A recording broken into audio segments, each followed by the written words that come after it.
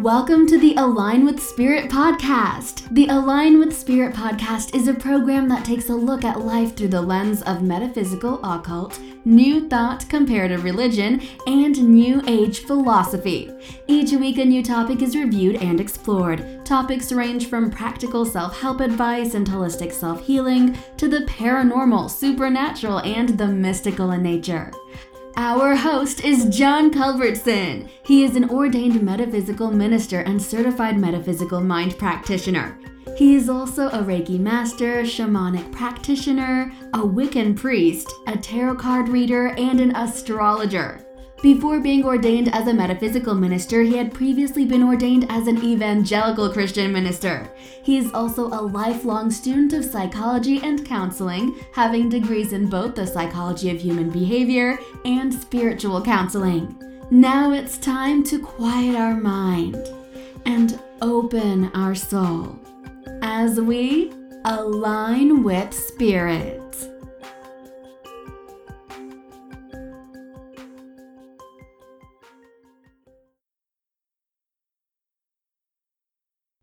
Hello, and welcome to the Align with Spirit podcast.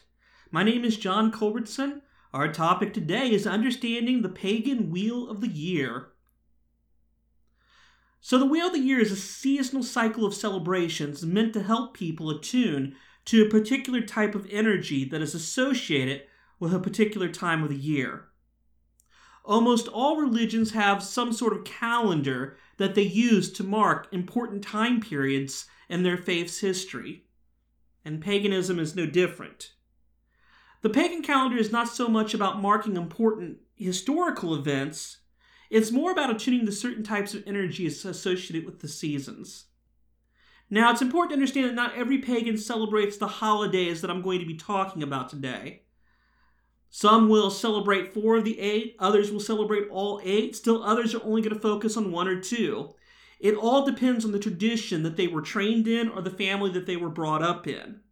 Likewise, different people, groups, families, they all have their own specific traditions which they engage in on these holidays that we're going to be talking about. And these traditions can vary greatly from person to person, family to family. The main ethical belief in Wicca, and one that many other pagans tend to resonate with, even if they don't state it, is this idea that as long as you aren't harming yourself or another person, you should do what you want to do and enjoy life. And many of the celebrations are focused on this idea of enjoyment of life. So what I want to do is I want to take a quick tour around the seasonal celebrations as they have been taught to me and as I've learned from my research. Again, keeping the previous points in mind that this varies greatly from pagan to pagan, tradition to tradition, family to family, individual to individual.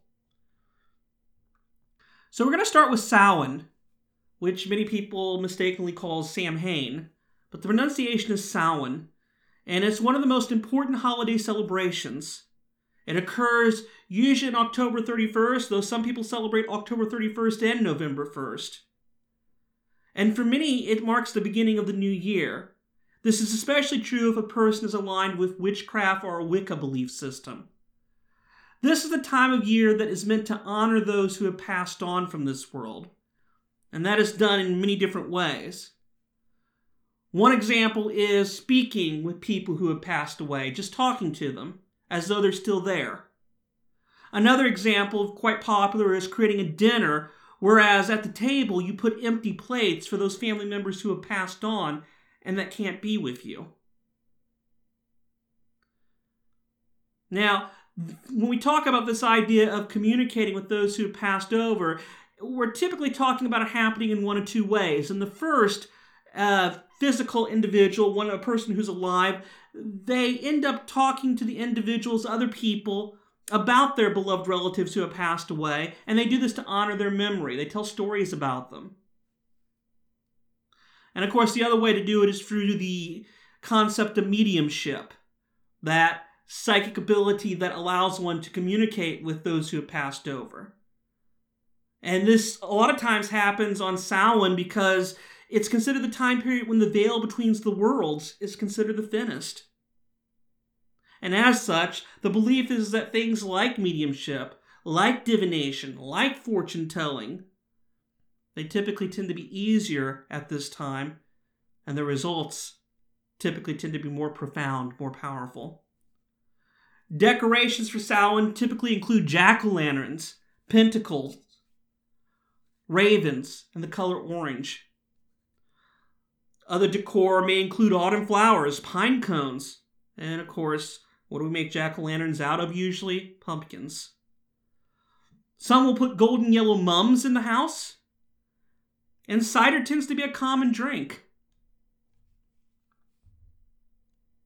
Many people at this time reflect on the past, and they process the past as they prepare for this new year. Additionally, some will spend time focusing on their weaknesses because they want to purge them or overcome them. Black candles are often lit to ward off negativity. And some will write their weaknesses on a piece of paper and then burn that paper, believing that it helps to release those bad habits. This is the time of year where many witches will buy a new broom and dedicate it. The broom is most often used to sweep away old and harmful energy. And finally, no discussion of Samhain would be complete without talking about costumes. Many pagans wear costumes at Samhain, but not in the Americanized traditional spirit of Halloween. Instead, they choose to wear costumes a lot of times based on what they hope or want to become in the future. Thus, it becomes a form of sympathetic magic, where the idea is that if you can embrace what you desire to become in the present and live like that, it will help the energies navigate towards bringing those things into conscious reality. The Samhain mood is oftentimes one of awe, excitement, and mystery, and also typically fun. However, talking to the dead, giving and getting readings, things like that, they're usually approached in a more serious manner, as one would expect. Following Samhain, we come across Yule, which is also known as the winter solstice. Date of celebration varies from year to year because of the astronomical changes that occur every year. Typically, it's celebrated somewhere between the 20th and 22nd of December, although many will celebrate from December 21st until January 1st. Again, it depends upon what you were taught, how you grew up. Yule is most often celebrated by, of course, lighting the Yule log. And then the Yule log is kept in the home all year because it's said to bring added protection into the home. The traditional Christmas colors of red and green are most often used in decor. Cookies are baked, and wreaths of holly are many times hung. Bayberry candles are sometimes lit to help bring wealth and happiness for the upcoming year. But other traditions include cutting and decorating the Yule tree, exchanging gifts, and lighting fires and candles to encourage the sun's swift return. The mood for Yule is usually one of hope, and there's also a certain feeling of coziness that also often occurs. Our next celebration is Imbolc, which many pronounce as Imbolc, but Imbolc began as a celebration to banish winter. And many combine the celebrations of Candlemas and Valentine's Day into their Imbolc celebrations. But again, not everyone. Every pagan is different, and it's important to understand each individual's traditions. I will say this over and over again. Ask the individual what their traditions are, get to know them personally. On the Candlemas side of things, a crown of light is usually lit to symbolize the hastening and coming of spring. And in case you don't know what a crown of light is, it's a bunch of white candles in a circle that are lit.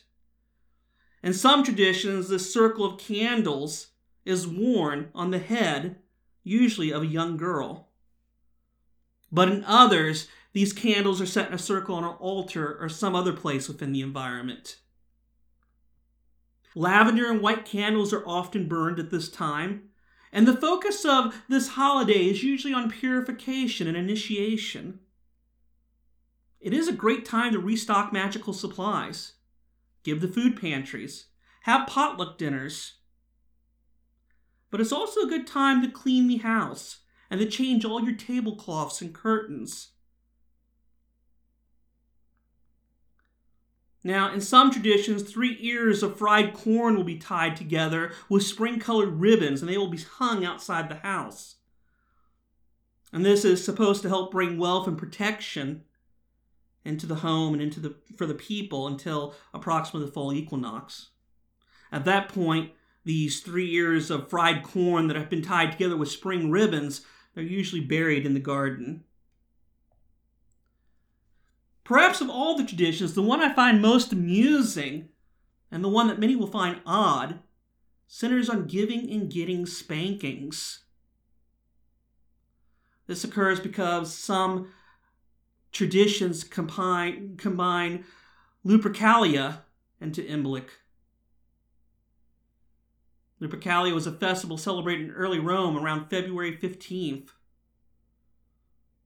It is believed on that day that if a man playfully spanks a woman, it will help with pregnancy, fertility, and improving her health and well-being.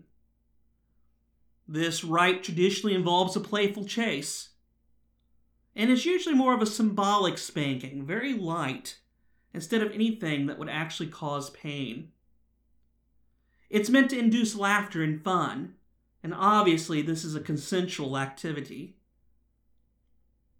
But in another even rarer variation of this, someone will ask their partner to spank them, stating a bad habit they wish to be rid of. And as the spanking occurs, the person being spanked repeatedly repeats the bad habit they wish to be rid of. The rationale here is that the spankings are considered purifying, and they typically are much more stingy than the previously mentioned playful ones. The idea is that the sting will be associated with the bad habit, and while the individual is in the altered state of consciousness that occurs from the pain, the mind will be reprogrammed to associate that bad habit with pain and thus eliminate the bad habit. Again, this is all consensual, and I will point out this is certainly not practiced by a majority of pagans, at least not those that I've spoken with. The mood of Imbolc tends to be more serious in nature, except where noted, because purification is often serious business. It's interesting to note that the general public will celebrate some of these traditions at other times of the year. For example, in the Czech Republic and in some Hungarian parts, it's common to spank women on Easter for the same reason. Likewise, in Norway, and in those places that celebrate St. Lucy's Day, which is a Christian festival occurring on December 13th, at that point in time, the crown of candles is worn, and the candles are lit while Mass is celebrated. So these traditions, of course, aren't unique to just pagan culture. They can be found in other cultures as well. And that's always worth bearing in mind. Let's talk about Ostara, or the spring equinox. So the spring equinox is usually celebrated around March 21st, but as with all equinoxes and solstices, the exact date depends on the astronomical calendar. Ostara is a celebration of balance and is most closely associated with Easter. As such, you can expect Easter-like decorations. For example, light green, lemon, yellow, and pink. And eggs are also often colored and placed on the altar. Sweet cakes are traditionally served at dusk, or there's a breakfast held at sunrise, again, depending on your tradition. Many traditions will plant seeds on the Ostara celebration, both actual seeds and symbolic ones. Before being planted, they will be richly blessed, with the idea that these seeds are going to grow over the course of the year. Ostara focuses on gardening and on growing these planted seeds. And of course, that's associated with the idea that this is the time to start new projects. But not just start new projects, tend to them to make sure that they go well. The mood for Ostara often returns to hopefulness, and that tends to be a big focus. Up next is Beltane. May 1st, special day for many pagans. It's a fire festival, and it's traditionally a celebration of love and union. The colors for the festival are red and white, and house decorations might include a large bowl of floating flowers and white floating candles. Of course, they're floating in water. Additionally, baskets of fresh flowers are usually picked and hung near the front door. Flower petals are often spread around the outside perimeter of the home for protection. And the mood for this day is usually jovial and very flirty. But obviously, this is without crossing any personal boundaries. The maypole tends to be a symbol that's very often associated with this day. Both males and females, old and young, everyone does the maypole dance, and it's done to increase fertility and to build energy to be used in manifesting desires. Hopes are consummated on this day by being shared with someone of the opposite gender. This is seen as another method of adding energy to manifestation. Bonfires can be popular, and it's believed that anyone who has the courage to leap over a fire on this day will have great luck in the upcoming season. Large outdoor parties are very common for Beltane and are expected. But not so common is a lesser-known tradition that I discovered, where a female chooses a tree in her crush's yard and decorates it with ribbons, typically pink and red. And this is done to demonstrate her interest in him and her desire to claim him as her own. Following Beltane is Midsummer, or the summer solstice, sometimes called Litha. And this is the longest day of the year. It occurs around the 21st of June, but as always, the exact date depends on what? Yes, the astronomical calendar. Midsummer is all about the Sun King. It is a celebration of passion and success. Powerful magic and manifestation can be accomplished on this day, especially when it's in the name of business, money, or prosperity. As with Beltane, bonfires are common, and so are large outdoor parties and gatherings. Sunflowers tend to be the traditional decoration of the holiday, and altar candles tend to be gold and red. For some, a wreath is hung on a door with red and yellow feathers braided with ivy, all of which are traditional summer symbols. In some traditions, they will bring a money tree plant into the home as a symbol of preparing for the wealth that is soon to come from the harvest.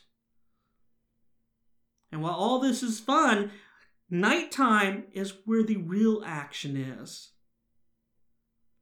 Because midsummer is the longest day of the year, many use the twilight hours and nighttime to commune with field and forest spirits and fairies. Traveling, camping, and hiking are all bonding activities. But let's not forget the true purpose of this celebration is fertility, health, and love. Similar to Beltane, the moon tends to be jovial and flirty, but midsummer also brings with it a certain amount of mischievousness. And this is usually associated with the fairies. So pranks and gags, jokes, are many times engaged in and encouraged. And it's all about having a good time. Our next festival occurs on August 1st. And there are many names known for the start of the harvest season. I'm going to call it Lammas. Another name for it is Lughnasadh. Fall activities usually begin here, and they include canning, baking bread, and decorating the house in fall colors. Usually curtains, tablecloth, rugs are replaced. Colors are usually yellows, reds, and some will decorate their altar with the first fruits of their garden as an offering. It is a time of gratitude and thanksgiving, and the mood tends to be aligned with these themes. But competitiveness is also an essential part of the overall mood. On this day, many will play athletic games. There will be sports and tests of endurance and strength. And people participate with the idea of upholding their family or personal honor. Now, according to legend, these games occur because the god Lughnasadh wishes and desires for these games. And they're meant to please him and appease him. Additionally, separate from that, this is a good time for restocking your herbs. If you really want to get a feel for this holiday, think of the Scottish Highland Games. That gives you a real good feel for what we're talking about for Lammas, for Lughnasadh. And interesting enough, it occurs around the same time of the year. Following this is the autumn equinox, Mabon, although some will pronounce it Mabon. It is the second harvest and is usually associated with corn. As such, cornbread is the traditional food for this time period. Mabon can run from the equinox all the way to September 29th. But as always, of course, depends upon who's celebrating in their personal traditions. We return to cider being a popular drink. And rituals at this time of the year are typically focused on balance and thanksgiving. And they may include things like clearing the aura, clearing and balancing the chakras, cutting energy cords, and so forth. This is also a great time for empowering stones and crystals, communicating with stones and crystals. Colors, of course, are traditionally brown, gold, and red. And let's not forget leaf viewing is common. But so is using fallen leaves as decorations around the house.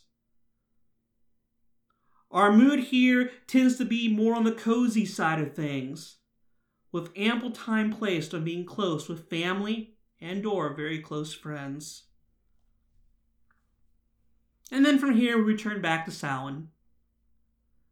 So, this is kind of a tour of the Wheel of the Year, and I just want to end by saying that it's important to note that we're not covering every possible tradition for each celebration, merely a few that I have learned about in my 20 years of studying paganism and multiple religions.